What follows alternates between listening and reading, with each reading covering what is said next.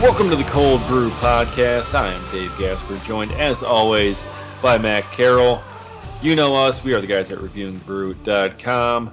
Check it out for all your latest Brewers updates, news, and analysis. And there is a whole bunch going on in the world of baseball as the calendar flips to September. But wait a minute, Matt, I think my calendar has a typo. Yeah. Because it's not September. It is Craig-tember. Craig-tember. Let's go. Yes, the rosters have expanded only by 2. Craig-tember doesn't have quite the same magic as it did when he had 40 players essentially on his team. But it's still a whole lot of fun. And we are in the final month of the season, and the Milwaukee Brewers are in first place. It is only by 3 games, but, you know, the winning streak did have to come to an end.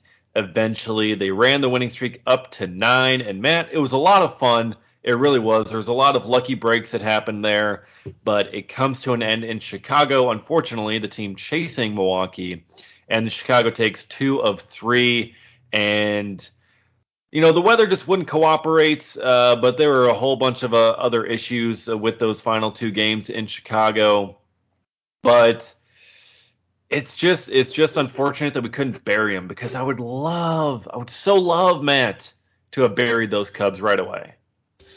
Yeah, it would have been great. You think about that series, and the Brewers outscored the Cubs, outscored them 8-6. The problem was 6 of the Brewers' 8 runs came in that very first game, and they just didn't have enough for the final 2. But the Brewers did overall perform well.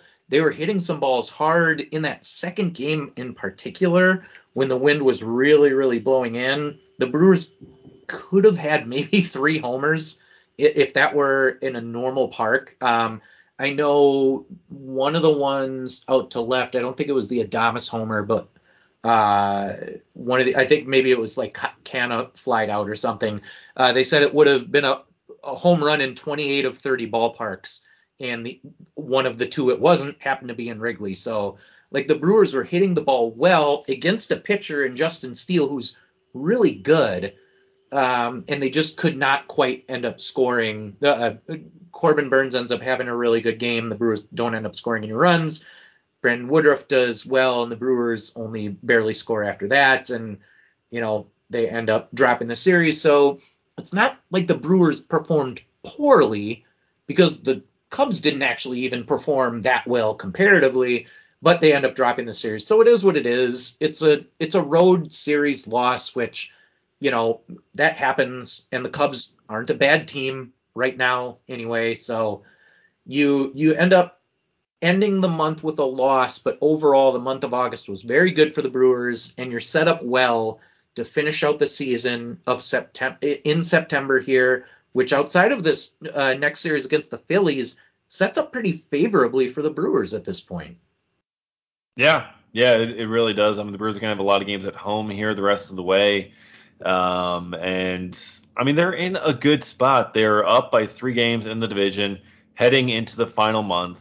Yes, it would have been nice to be up by more, but it's not a bad spot to be in. You're in first place heading into the final month. I'd prefer that to being in second place.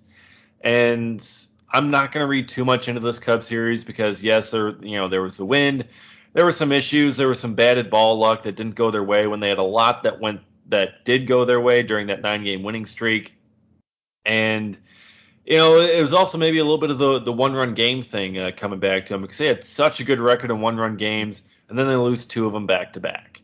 And, you know, eventually it always balances out, and you just kind of hope it doesn't stick this way as a trend. But you're not going to stay at that high of a record in one-run games forever. Eventually you're going to get a couple of losses in there. So I'm not reading too much into this Cubs series loss. I think the Brewers are still fine. I still think they got a division-winning team. And then just kind of when you get into October, anything can happen. That's just the nature of how it's going to go. So I'm not too worried about it. And now you got Philly coming up, and it's just go time, man. It's September. It's Craig-tember, and it's it's time to go. Yeah, you look at the month that's coming up, and let me pull it up here a little bit. I know they have 2 series left against the Marlins, who were for a while playoff contenders a little bit, but they have definitely started the fade. They are now under 500 for the year, and so that is a much easier couple of series than it looked like originally. It's 7 games actually against Miami, so not even just 6. They've got a series against the Pirates. They've got a series against the Yankees, and we know what's happened to them. The Nationals, which I know we lost that series to the Nationals earlier, but this one's at home. St. Louis coming up twice, actually, and the St. Louis is doing terribly right now. And then Chicago to end it. And so, again, like once you're past the Philly series, and at least the Philly series is at home, so that's a good thing. The schedule is relatively easy, so it's about as favorable as it could be for the Brewers. And so especially when you're looking at them now versus last year, the Brewers are in so much better of a space. The vibes are a lot better. They finished the month of August. They swept 4 series in the month of August. So really things post trade deadline went so much better in 2023 than they did in 2022. It's just generally looking a lot more positive for them. And yes, like you said, it would have been nice to have created a little bit of distance between them and the Cubs, but they didn't, and it's okay. They lost the series to the Cubs. They got swept by the Dodgers too. And you know what? That wasn't the end of the world either, because they ended up sweeping 3 series after that. So you can never read too terribly much into one series, especially when it's on the road. And so no worries about what just happened. You shake it off and you just move on to the next. And the Brewers, by all rights, should be just fine. Yeah, they will. And now we've got roster expansion coming up. And as we're sitting here recording on the night of the 31st, we don't exactly know who it's going to be yet, but shortly after this podcast gets posted, we're going to find out. So that's going to make this exercise very much, maybe a short shelf life. But Matt, who do we think is going to be coming up here? I think we've got a couple of options to look at.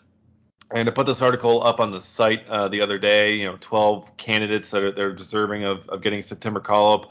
One of them already did get called up, J.B. Bukauskas, by the way. He is already up and in the bullpen as the Brewers saw, who was it that went on the injured list here?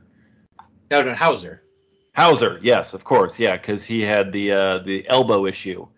So he goes on the IL, which means that there is a rotation spot that is open. That is going to be filled on Saturday. That's Hauser's next turn. And J.B. Bukauskas is not a starter, which means they're likely going to have to call up a starter to fill his role. And the Brewers just so happen to have an open 40-man roster spot after Bennett Sousa was claimed off waivers by the Detroit Tigers. So, Matt, that leaves open a couple of possibilities because you do have the 40-man option guys. You got Colin Ray, you got Eric Lauer, you got Jansen Junk, but you also have the non-40-man guys who can get the call now. You got Robert Gasser for one. You got Evan McKendry, who was acquired in a trade a month ago. There is Jason Alexander. I don't think he's particularly likely, but there is Jason Alexander. So, Matt, where do you think we're going here? Do you think we're going with Gasser? Or I saw Colin Ray got pushed from his start today. So where do you see this going? I think it's got to be between those two. Yeah, and I was really hoping it was going to be Robert Gasser. I think that would be excitement-wise the best thing for Brewers fans. He has performed really well for the Sounds all season. He's got his ERA back in the 3s at this point. He is leading AAA, all of AAA, not just the International League, all of AAA in strikeouts for the season. He has done everything he's needed to do at the AAA level. That said, Colin Ray was originally one of the scheduled starters for today, and he was not a scheduled starter anymore. once things updated for the day. The two starters ended up being Julio Teheran, who did not have a great start for the Sounds tonight, by the way, as well as your boy, Caleb Bosley, so who actually had pitched in relief in his last appearance. So he was actually added to today to start when he wasn't originally supposed to start. So the fact that they pushed Colin Ray from today, scratched him, I should say, from today, I think all but seals the deal that he will indeed be the starter for Saturday. Gasser is still listed as the probable for Friday, for actually tomorrow. So at 5:35 p.m., when tomorrow's game starts, if Robert Gasser is officially on the mound at that point, I think that definitely means that he won't be the starter on Saturday in Adrian Hauser's spots. I think it is all but certain at this point it's Colin Ray. And he filled in very admirably earlier this year as a starter for the Brewers. It just so turned out that Hauser was performing better and didn't have AAA options or minor league options. Mm-hmm. So it made more sense that he ended up keeping a roster spot over Ray once Woodruff ended up coming back. But now they need someone with Hauser out, and the Brewers already said that they're not going to bump the starters forward even with the day off today. So I think Saturday is when you see Colin Ray, and I will be at that game, and I guess I get to see Colin Ray starting a game. I get to see Colin Ray pitch. Yep. Yeah. Yeah.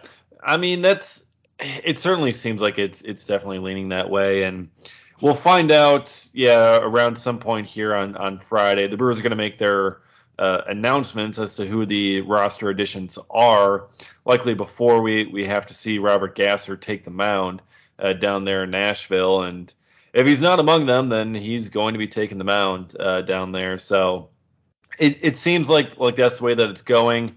But they do have an open 40-man spot. And, I mean, they could use that perhaps elsewhere, perhaps on a hitter, perhaps on a top hitting prospect who has made his way to AAA Nashville. Matt, you might know him as one Tyler Black. Yes. Perhaps we could see Tyler Black end up getting the call to come up and be the extra infielder. He's got experience at 3 infield spots, third base, second base, first base. He can help out, and perhaps he is the guy. That would make a little bit Wouldn't more that sense. Be fun? At this point, it would be a ton of fun, and I know there were some fans that were even calling for Tyler Black to be called up when he was still in AA. And you know what? These days, calling someone up from AA is not that crazy of a possibility. Heck, looking at you, Angels called up Nolan Shanwell from AA after being drafted this season, and he actually started off with like a 6-game hit streak or something. So, you can call up whoever the heck you want these days. That's about the only good thing that's happened to the Angels in the last week. My God. Thank God you're not listening to an Angels podcast at this point, because my Lord, we need something a hell of a lot stronger than a cold brew. That's for damn sure. Yeah, you would need a therapist on the podcast as well as just, oh my gosh. We're from Wisconsin. Alcohol is our therapy. What are you talking about? Well, I mean, that's true. But anyway, but Tyler Black moved his way up to AAA, and I know he started off kind of a little cold. He had a solid on base streak, but his numbers took a little bit to kind of, really start to show that. But now he's looking good. His OPS and his average are a little bit more up there. He is an on-base guy. The Brewers drafted him as one of those guys like Sal Frelick, like Garrett Mitchell, guys who just get hits, get on base, do what they need to do. And he is someone who could definitely help the Brewers offense. And I know that's someone who a lot of us were hoping would be that guy that would end up being called up. And now that maybe Gasser isn't necessarily going to get that extra roster spot, maybe Tyler Black will. Maybe. Or maybe there's a different corner infielder that a lot of people have a affinity for that could end up getting that call. That's currently not on the 40-man. And yes, of course, I'm speaking of one Keston Hura, who has been lighting up AAA this year, and the conversation is going to be there again. It's going to be there until Keston Hiura is either called up or until he's out of the organization entirely. And maybe he's played his way into that role, maybe not. But Keston Hiura, with that open 40-man spot, he is a possibility that they could go with if they want some added thump. If they feel like he's figured it out enough at the plate. I don't envision it being Keston Hiura, but the fact that there is an open 40-man roster spot opens the door to it a little bit at least. But I think with some of the other options that the Brewers have, Owen Miller, Jahmai Jones, Abraham Toro, I really feel like should get a little bit more run because what we've seen in such a small sample size has been so good. But Hiura is at least a possibility. Yeah, I mean, you've got to think of it. I know that you now have Carlos Santana, you have Tellez back on the roster. You've got kind of some guys who fit that Canna that can play there. Position. Yep, exactly. He just was actually in this last game. And so, like, you have more people who fit there. I still feel like the Brewers, knowing that they have control over him and can still bring him back next year, are either trying to give him a full season to show off his trade value, or are just waiting to see what happens over the offseason and then give him a chance to make the roster next spring. So I know that, like, we've seen what he's done. We've seen what he's done all year. We've talked about how many times have we talked about him on the podcast, like so many times this season. I feel like if they were going to bring him up, they would have at this point. And so the fact that they haven't, like, I'm not counting on it at this point. So it would be nice if they did. And you know what? That would be a fun jolt. But I don't know. I guess I feel like that position is a little bit full. And maybe if they do bring someone up on the offensive side, it is someone more like the Tyler Black or someone else who was recently added to the organization. Yes, we have to get into that as well. And, maybe for an extra roster spot guy, you're thinking of maybe someone who can be a pinch runner off the bench who can steal a base or two. That's Tyler Black. Tyler Black can do that easily. But yes, a new member of the organization that is here now. And we are, of course, talking about Josh Donaldson. And I'll tell you what, man, if this was 2015, I'd be pretty damn excited about this. But Josh Donaldson is a Brewer, or more accurately, he is a Nashville Sound right now. The Brewers signed him to a minor league deal. He was released by the New York Yankees after a, tumultuous tenure with the Bronx Bombers. And, yeah, he had an awful season this year, and he deserved to get released based on his numbers, and it was kind of time for him to get out of there. And a lot of people, Matt, are not exactly thrilled with the idea of Josh Donaldson. Now, it is a minor league deal, so it's no risk. But it's Josh Donaldson. He is past his prime. He's got a reputation about what he is in the clubhouse that precedes him that not a lot of people are going to like. So it seems like there's at least some risk involved with bringing Donaldson into the fold if they end up calling him up to the big leagues at all. Yeah, that's the thing. Like, the fact that he was signed to a minor league deal, I was hoping this whole time that they were talking about these rumors today, and that all happened very fast, by the way. They announced that rumor. It literally went this out. Morning. I don't know if Ken Rosenthal literally scheduled the tweet, because it went out at noon on the dot. I was like, that seems a little too perfect. But noon was when they announced the potential that the Brewers were, quote unquote, considering signing him. And then I think it was 4 or 5 o'clock or so that the signing became official. Yeah. But the signing was as a minor league deal. And that is absolutely perfect. Minor league deals are never a bad thing, because you are under no obligation to call a player up to the majors at that point. So you sign him to a minor league deal. You see how he does with the Sounds. If he sucks, great. You leave him there and you never think about it again. And that's totally fine. If he rakes, then you call him up and maybe you end up having this guy who ends up propelling you into the playoffs. And not only that, but ends up, being a contributor on a playoff roster. Like we've seen that in the past with other teams where guys end up joining a team late and end up providing this late surge and end up carrying them through the playoffs. Like who knows? He, outside of the last 2 seasons, and yes, the last 2 seasons were bad. Like last year he played 132 games. He had an OPS of 682. That's not good. No. This year, he only played in 33 games because he was fighting injuries all season. He batted a whole 142, which is just god-awful.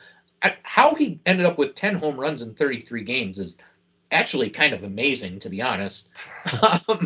But, yes, these last 2 seasons have been bad. But previous to that, even if you just go back to 2 years ago, in 2021 with the Twins, he had an 827 OPS. That's pretty damn good.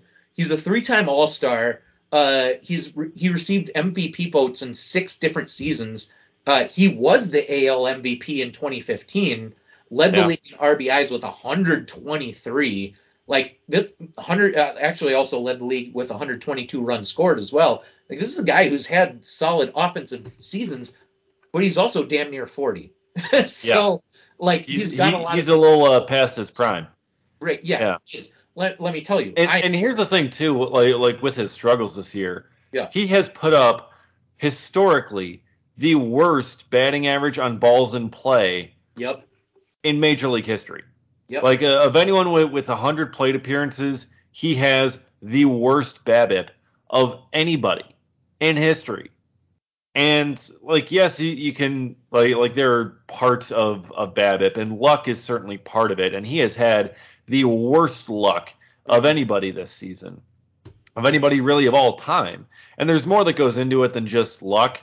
But when it's that historically low, luck is definitely going to be a major factor. And it's some bad luck. And granted, the Brewers have had their issues, hitting into bad luck. They had that in the Dodgers series. And you don't really want to get a bad luck hitter, but eventually that luck's got to turn, right? Eventually he can't stay having that horrible of a BABIP for forever, right? Right, exactly.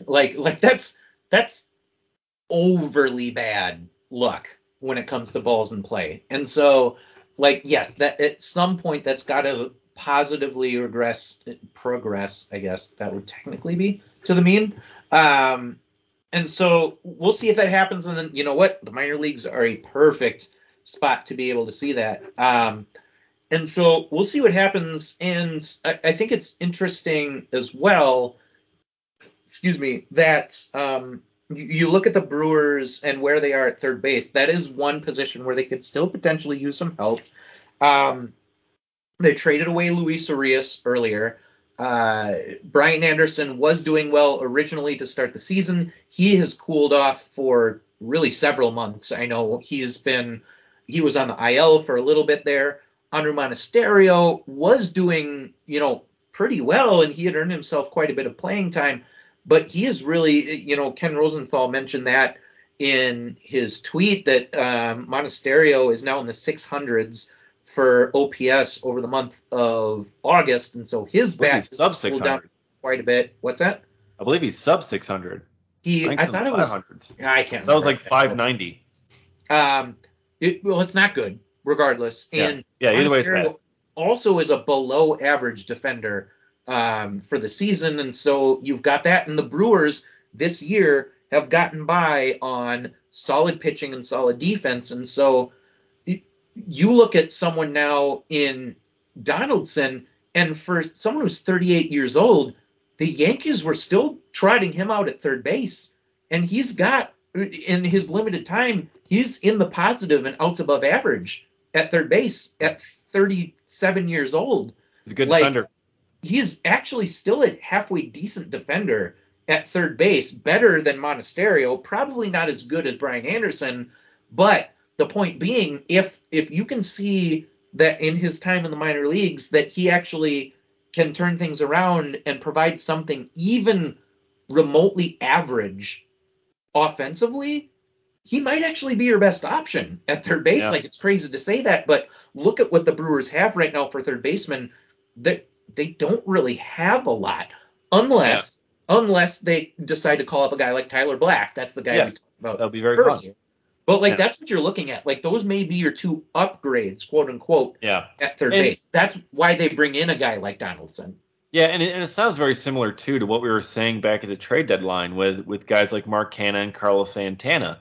You know, their numbers aren't going to blow you out of the water, but they're an improvement over what you have. Mark Canha's a massive improvement over Raimel Tapia and Blake Perkins and what the Brewers were rolling out there in right field for most of the year. And Carlos Santana was a massive improvement over what they were having with Owen Miller and Rowdy Tellez at the position. So it's, it may not be the sexiest of improvements. Josh Donaldson's a big name, or at least he used to be. But even just getting marginally better at that position makes your lineup that much better, which makes you that much more potentially dangerous when you get to October, because pitching and defense is still what this team is going to thrive on. And Donaldson does bring good defense. And if he can bring just a decent enough bat, and that's going to make the lineup that much better and make him that much more dangerous in October. So we'll see how it goes. We'll see how long it takes. The Brewers are going to send him to AAA. He's going to get some at bats up. He's not going to be a September 1st call up, but he could be called up later on if Monasterio continues to struggle, or whatever they decide to do at the position.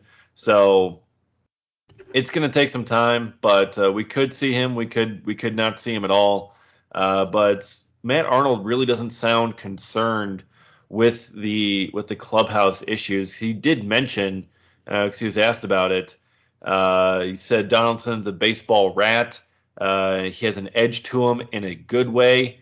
That's how he's describing that. And Matt Arnold also said we also have a strong culture here. We feel we have a really strong foundation. So Matt Arnold isn't concerned about the culture fit. They've got a very strong base to work with, and Donaldson's just going to have to come right in. And I feel like he's got to understand, like, look, you're coming in last month of the season. You were just released because you sucked so bad. Like, you're just going to have to fit in and go along with what we got, because you're just a last second addition. Yeah, and that was something I thought about a little bit, is the Brewers clubhouse almost like bad attitude proof a little bit? Like, they have such a strong culture that it seems like a lot of people coming into it, if they had that reputation, it might almost just like cancel that out a little bit. And I also, I would have to look back a little bit into the whole Donaldson clubhouse issues from the past, but I also feel like a lot of those things get overblown a lot. Like, there was the whole Jesse Winker thing where one guy said that, he had issues in the clubhouse, but no one else could really corroborate it. The same thing kind of happened a little bit with Hunter Renfroe. Recently, it actually happened with Pete Alonso as well. Yeah. Like, there was one report that, and it wasn't even a very substantiated report, that Pete Alonso was helping create a toxic environment in New York. And then all of a sudden, like, not only current players were speaking out against that. Like, Max Scherzer was speaking out against it, and he's not even on the team anymore. He had nothing to lose. He had no reason to have to say that the Mets clubhouse was fine, and he said the Mets clubhouse was fine. So I don't, like, I will admit, I haven't studied that much on the whole, like, what Donaldson's attitude and whatever is like, but I also feel like so much of that, like, one person says it's bad, and then just the rest of the internet runs with it. So I don't know. But again, it's like not like the White Sox, where you had multiple people come out and be like, yeah, we got some clubhouse issues around here. Exactly, and it's corroborated by, like, several sources. So like, I'm not going to pretend to be an expert on it, but again, like, the Brewers clubhouse is so strong. The only time we really saw it get in a bad place was last year when they traded one of the team's best players and didn't let anyone know it was coming, and also didn't, have a great backup plan to to make things better once they traded Hader away.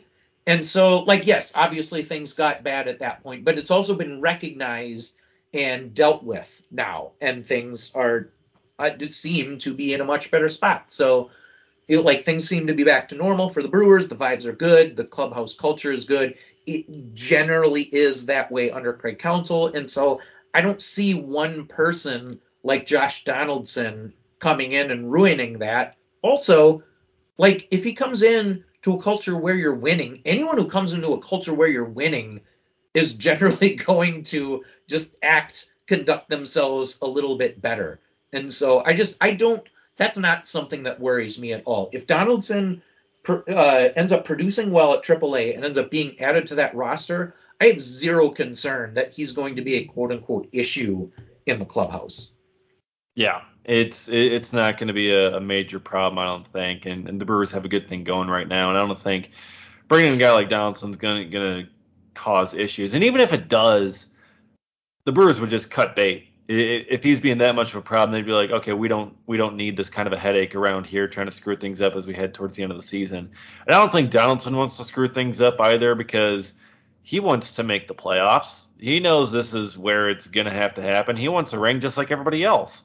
So he's going to do his best to make that happen, and we'll just have to see how he performs.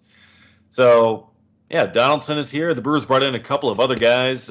Chris Roller, they got in exchange for cash. Minor AAA outfielder from Cleveland. He's 26 years old. He's hitting .222. Had a little bit more power this year, but meh. Nothing really too much to get excited about there. Greg Allen, another veteran journeyman outfielder, was signed to a minor league contract. He's a guy that the Brewers actually were originally going to acquire in the Jonathan Lucroy trade all the way back in 2016. He was part of that four-player return with Cleveland, with Francisco Mejia, Yu Chang, and Sean Armstrong, I believe. So it was a four-player package for Lucroy. Lucroy obviously exercised his no-trade clause, and the trade to Cleveland did not go through. And the Brewers instead dealt him to the Rangers for Lewis Brinson, who was flipped for Christian Yelich. So I'd say things worked out pretty well for the Brewers. And Greg Allen really hasn't turned out to much. Yu Chang is kind of a utility-ish guy, and Francisco Mejia is not really a starting quality catcher. So it was definitely a sigh of relief, I think, for the Brewers that Lucroy declined that trade. Yeah, definitely. And it's nice that the Brewers have a couple extra guys in the system that they maybe could call upon. Greg Allen, interesting that he somehow is an 812 OPS, only playing in 22 games for the Yankees this season, which I didn't realize he had played for the Yankees this season. So I definitely had to do my homework with a couple of guys that they signed today. But that kind of goes back to the Brewers love having that potential outfield depth. And so they bring in a couple of outfielders, and yeah, okay, you got them just in case, and you got them in the system just in time to be in the organization to be postseason eligible, and that's great. But again, minor league guys, good to have them around, and if one of them catches fire and you call them up, cool. They're just trying to add a little bit of depth. Minor league deals are never a bad thing. They're zero risk. They're only potential positives. So nice that they were able to add them, and yeah, we'll see what happens. And this is all only happening so quickly here at the end of August, because this is the deadline. August 31st is the deadline to have players in the organization and be postseason eligible. If anyone's added After September 1st, they are not eligible to play in the postseason. Not that the Brewers are really expecting Greg Allen or Chris Roller to really play much of a role in the postseason, but it just adds some depth and just some other options to have in case things go haywire, because things can go haywire in baseball from time to time, which is exactly what happened to the Angels this past month. They go all in at the deadline, all in. They trade top 100 prospects for Lucas Giolito and Reynaldo Lopez, and less than a month later, they put those guys on waivers. And they get claimed by the Cleveland Guardians. So they gave up top 100 prospects for 1 month of two players who played so poorly, and the entire team played so poorly that they had to wave the white flag on the season. Ouch. Oh, there's two teams that like I'd like to see them do well just because it would be like fun for baseball. One of them is sadly maybe it's just me and you know what? Maybe we'll just minus Manny Machado out of this, but I actually don't mind the Padres. Like I like a lot of the players there, and I think it's fun when they do well. But also the Angels. I mean, my God, they have Mike Trout and Shohei Ohtani and a bunch of other fun young players. And like baseball would be better if they were winning and in the playoffs. And it just every year it felt like this year was going to be the year that like, oh, finally they brought in the right mix of players and they're going to make the playoffs, and they started hot, and then they faded a little bit, but they were still at least in playoff contention. So they end up making moves around the deadline, is like partially to be in contention, but partially maybe to show Shohei like, hey, just re-sign with us this offseason because like we'll get you to the playoffs eventually. And then, my God, how did that not work out? Like, it seemed like they did the right things, and it still didn't. I mean, it's like the Mets. Like, it seems like the Mets, like, just do all the right things, and yet it still doesn't work out for them. I mean, just, oh, my God. Like, I get that their ownership is a joke, and in that sense, when they fail, it's kind of satisfying just because at least it's a ha-ha to them. But, I wish better for their fans and for their players, but it just never works out for them. I don't know how it doesn't work out for them. Same thing with the White Sox, it feels like, too. They're a pretty nice organization. But, yep. I mean, the White Sox look like geniuses with that trade of Giolito and Lopez and getting those top 100 prospects back. They look like geniuses there compared to the Angels. But yeah, so they send those guys on waivers. Randall Grichuk, another deadline acquisition, he goes on waivers. Hunter Renfroe, former Brewer, old friend, he goes on waivers. He ends up going to the Reds. We're going to see him in the division now, so that's fun.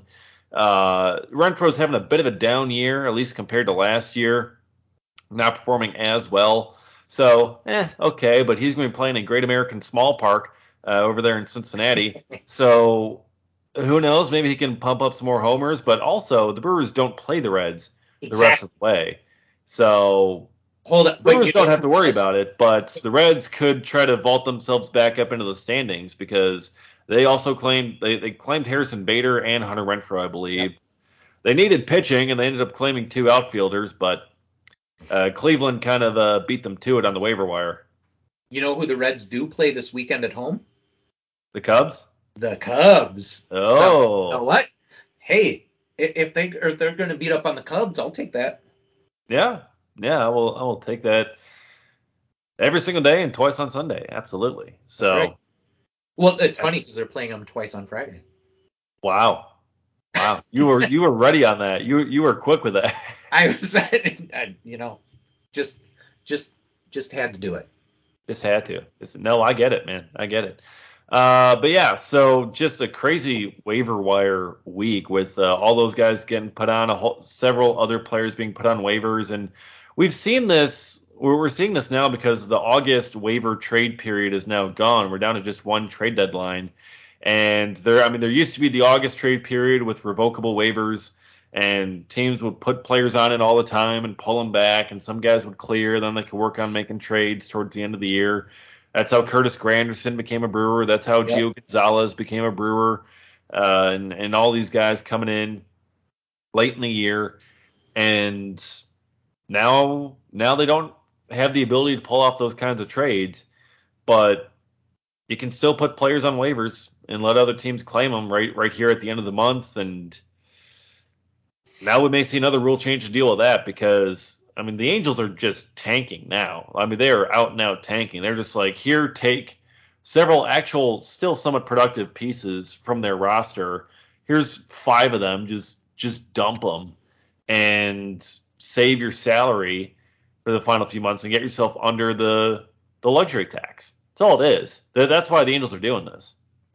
Can we talk also about how weird it is that the Guardians? Oh, that was close. The Guardians claimed so many guys today. Like it Yeah, seemed they also claimed Matt Moore, who was also on that list of guys who was right. who were on waivers. Like they seemed at the trade deadline like they were waving the white flag as well. They ended up trading some guys. Savali was one of the guys that ended up going. Like they weren't that far out of first place in the AL Central, which really outside, unless you're the Royals or the White Sox, like you're really not even that far out of first place when it comes to that division. But they waved the white flag early, and yet I get that they're only 5 games back. But I thought, based off their trade deadline activity, that they had accepted defeat for the season. They're 11 and a half games out of the final wild card spot, so they're definitely not going for that. No, they're going for that division. Yeah, they're the only Twins shot are kind of a mess too. Right, but they claimed so many guys today. Well, or rentals. Like, why? That was the weirdest part of the day to me. I mean, here's the thing. I mean, none of these like waiver claims like have any impact on the other. And just because you put in claims on all these guys doesn't mean you're going to get them. There very well could have been someone ahead of those teams Right. who could have put in a claim. So they don't know if someone will. So you put in a claim on all 3, and you figure maybe you get 1 or 2, but instead they end up with all 3, and they're like, okay, well now we just kind of restocked our pitching staff. It's not going to cost them that much, Right. really for the rest of the month. It doesn't cost them any prospects. Cleveland loves pitching, and they needed some extra help there. And maybe they can run down the Twins. And maybe also they wanted to claim those guys to prevent the Twins from claiming them. Because the Twins need that pitching help too, and they need those reinforcements. So rather than letting the Twins get them and run away with the division, they're going to claim them and maybe chase them down. Because, look, we've seen a 5-game division lead get erased over the course of the final month. We saw that in 2018. The Brewers chased down the Cubs. Yep. It is possible, especially in that AL Central, where all the teams are kind of crap. Yep. Minnesota is not a perfect team. They're not a very great team. So they can be chased down. And so Cleveland's like, let's put in claims, see how many arms we get, and make sure that the Twins don't get any. So that's where I think they were probably coming from. They love pitching. They're like, we're going to take them. We're not going to let the Twins run away with them. And I know I wanted Matt Moore to get to the Brewers, but I knew deep down with how high up in the waiver order the Brewers were, they were not going to get it. They weren't going to get any of those guys. They weren't going to last that long. Yeah, for sure. It would be amazing. The Guardians are currently 6 games under 500. The Twins are 4 games over 500. It would be, but like you said, only 5 games back. It would be incredible if they were actually able to chase down the Twins, and that would, even if they don't, it's kind of a hilarious middle finger to the Twins to be like, you know what, we're not letting you get any of these guys. We don't think we're going to win the division. We don't think we're even going to make the playoffs. We just don't want you to have them. That would be kind of amazing if that was the reason that they did that, and not from a purely wanting to be competitive standpoint. But you know what? That's kind of just one of the funny things about a baseball season and how things shake out. I don't know. That was just the weirdest thing, is like, as they started going through, here's all the guys that were claimed off waivers, it was Guardians and Guardians and Guardians. It's like, wait a second, I thought they quit. Like, Yeah. and then all of a sudden they have all these players. Yeah. Well, I mean, it's probably because the Twins didn't run away with it. If the Twins had gotten themselves up by 8 or 9 games, maybe the Guardians wouldn't have even bothered. Right. But yeah, and that's just kind of where they're at. So yeah, the Brewers were too far down to be able to get anybody. But they didn't want Randall Grichuk. Randall Grichuk was not claimed by anybody, actually. They had the opportunity to get him, and they chose not to. And man, as I understand it, Randall Grichuk has not exactly been playing well since going over to Los Angeles. So that may be part of the reason why he went unclaimed. So that was another kind of strange thing, because I figured, and I believe I saw a report that everybody from the Angels got claimed, but Randall Grichuk did not. So now he's just kind of sitting there being like, oh, well, what do I do now? Yeah, we talked about him a little bit in our writers chat, and he was a guy that, like, I was a really big fan of. He was one who I was hoping that the Brewers would maybe consider trading for at the trade deadline, especially with their history of going and getting guys, getting outfielders, acquiring outfielders. Although maybe that's more something from the whole Stearns era, a little bit more is really leaning into that whole outfield thing. But when we looked a little bit, once he was placed on waivers, took a look at what his stats were for the season. I'm trying to pull it up here, but it's not coming up very quickly. His stats for the month of August, he hit a whopping 165 with a 539 OPS. That's even worse than one Josh Donaldson. Yeah. for Donaldson's entire season, don't get me wrong. But yeah, 165 with a 539 OPS. He was really good in July. He had an OPS over 1,000. But in June, he had an OPS in the 600s against, like, he's been definitely a roller coaster this season. The Tyrone Taylor special. Yes, exactly. That's what you had also mentioned in the writers' chat. So he definitely is a streaky player. He's good defensively, so I think that was something the Brewers maybe would have valued. But when you look at what he did after the trade deadline, not exactly a guy that you're, like, bending over backwards to go and acquire. So not a guy that anyone was bending over backwards to acquire, apparently. So yeah. They didn't even slightly adjust their position on the couch, let alone bend over backwards. Nope, didn't even pick up the phone. Nope, not at all. So he remains on the Angels while everyone else ended up getting claimed, which was funny too, because after it was announced that these, I think, 5 players from the Angels were placed on waivers, Grichuk ended up having, it was either 2 doubles and a homer or a double and 2 homers. Yeah, 2 doubles and a homer, yeah. That's what it was. So, of course, he ends up finally, for the first time all month, having an amazing game, and that wasn't even enough for players to be like, well, yeah, or for teams to be like, yeah, we'll bring him in. Nope. Everyone just let him be.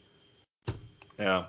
And here's a shocking development as I'm looking through my phone notifications here.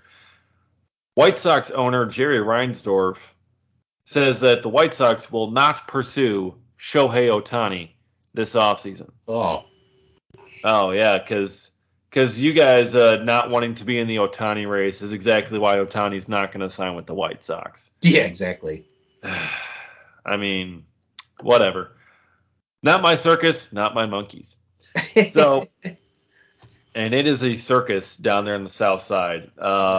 Matt, you heard about this too, the shooting there at the White Sox stadium. Yep.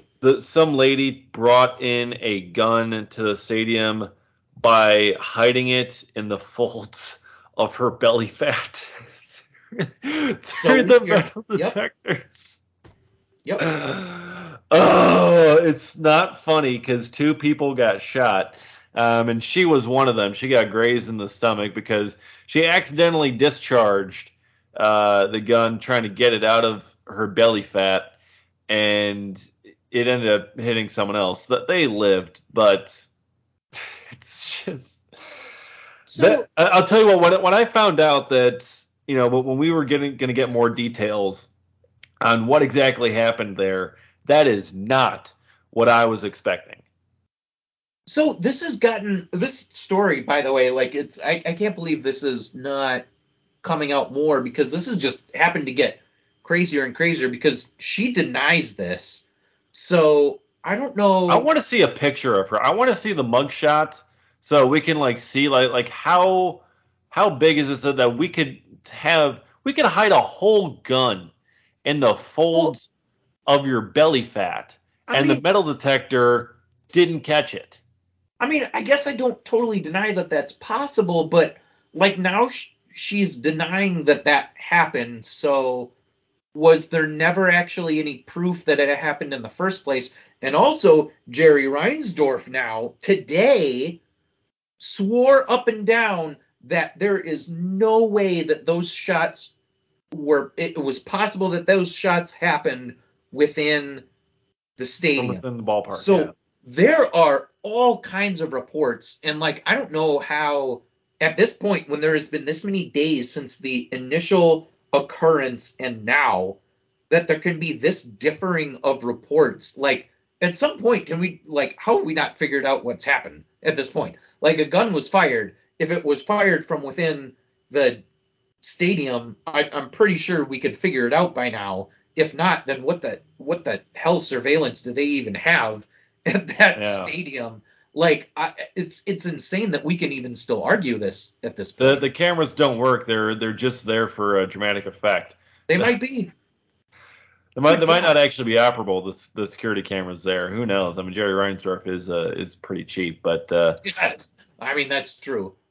yeah, he just promoted their internal guy Chris Getz to be their new general manager. They did not do a league wide search.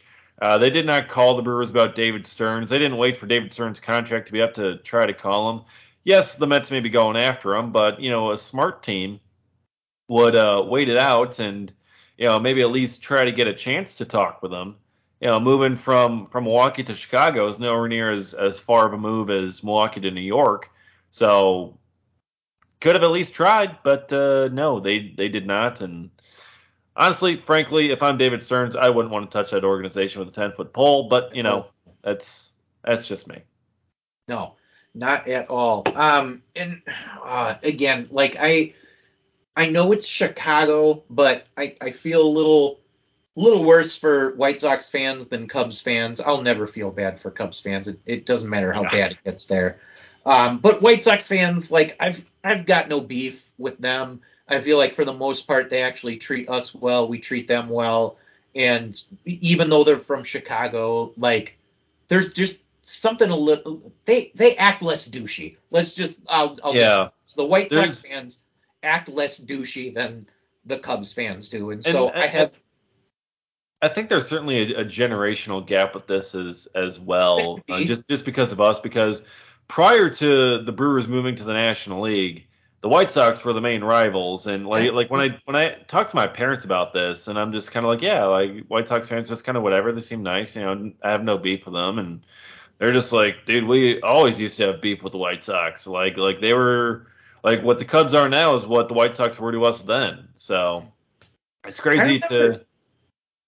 I have enough of a memory from being a kid of the Brewers in the American League, and I remember it being more anti-Twins than White Sox, I guess. Not that I wasn't anti-White Sox back in the day, but I remember being more of a like that being a rivalry. But at the same Yeah. time, like The that's Twins were gone. also good in the 90s.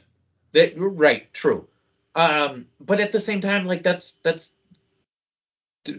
done and gone at this point. Like Yeah. it is what it is. Like the It's the been White what, Sox aren't. 25 years since Yeah, since they switched. it's been a little bit of time at this point, and so like I harbor no ill will towards the White Sox these days, and their fans currently I feel like don't act, like I said, as douchey as the Cubs fans do, and so like I do feel a little bad for them and how like they're not even being given a chance to get better. And you know what? Maybe Getz will be fine. I guess but they never even tried to bring someone in externally to change that team and change the culture like we managed or mentioned earlier. that like there are players on that team. There's just like an issue in the clubhouse where like it's just that is a more toxic workplace if you'll put it that way than a lot of other teams. And if you're just going to keep the same management essentially, then how do you expect that to change? Yeah. So I don't know. I don't see things getting better there. No, but thankfully it's not our problem. But It's true. it's fun to talk about. And look, here's another reason why we get along with the White Sox fans. They hate the Cubs just like we do. Yes, they do. So we can bond over our shared dislike and distaste for the Chicago Cubs. We bond over that, and that is why we are friends now. So that's where we're at. So September, Craig-tember is finally upon us. Final month of the regular season, and then hopefully we have a long month of postseason baseball to cover and talk about. It's going to be a whole lot of fun the rest of the way. We'll keep you covered with everything at reviewingthebrew.com. Thank you for listening. We'll be back again next week for another episode of the Cold Brew Podcast.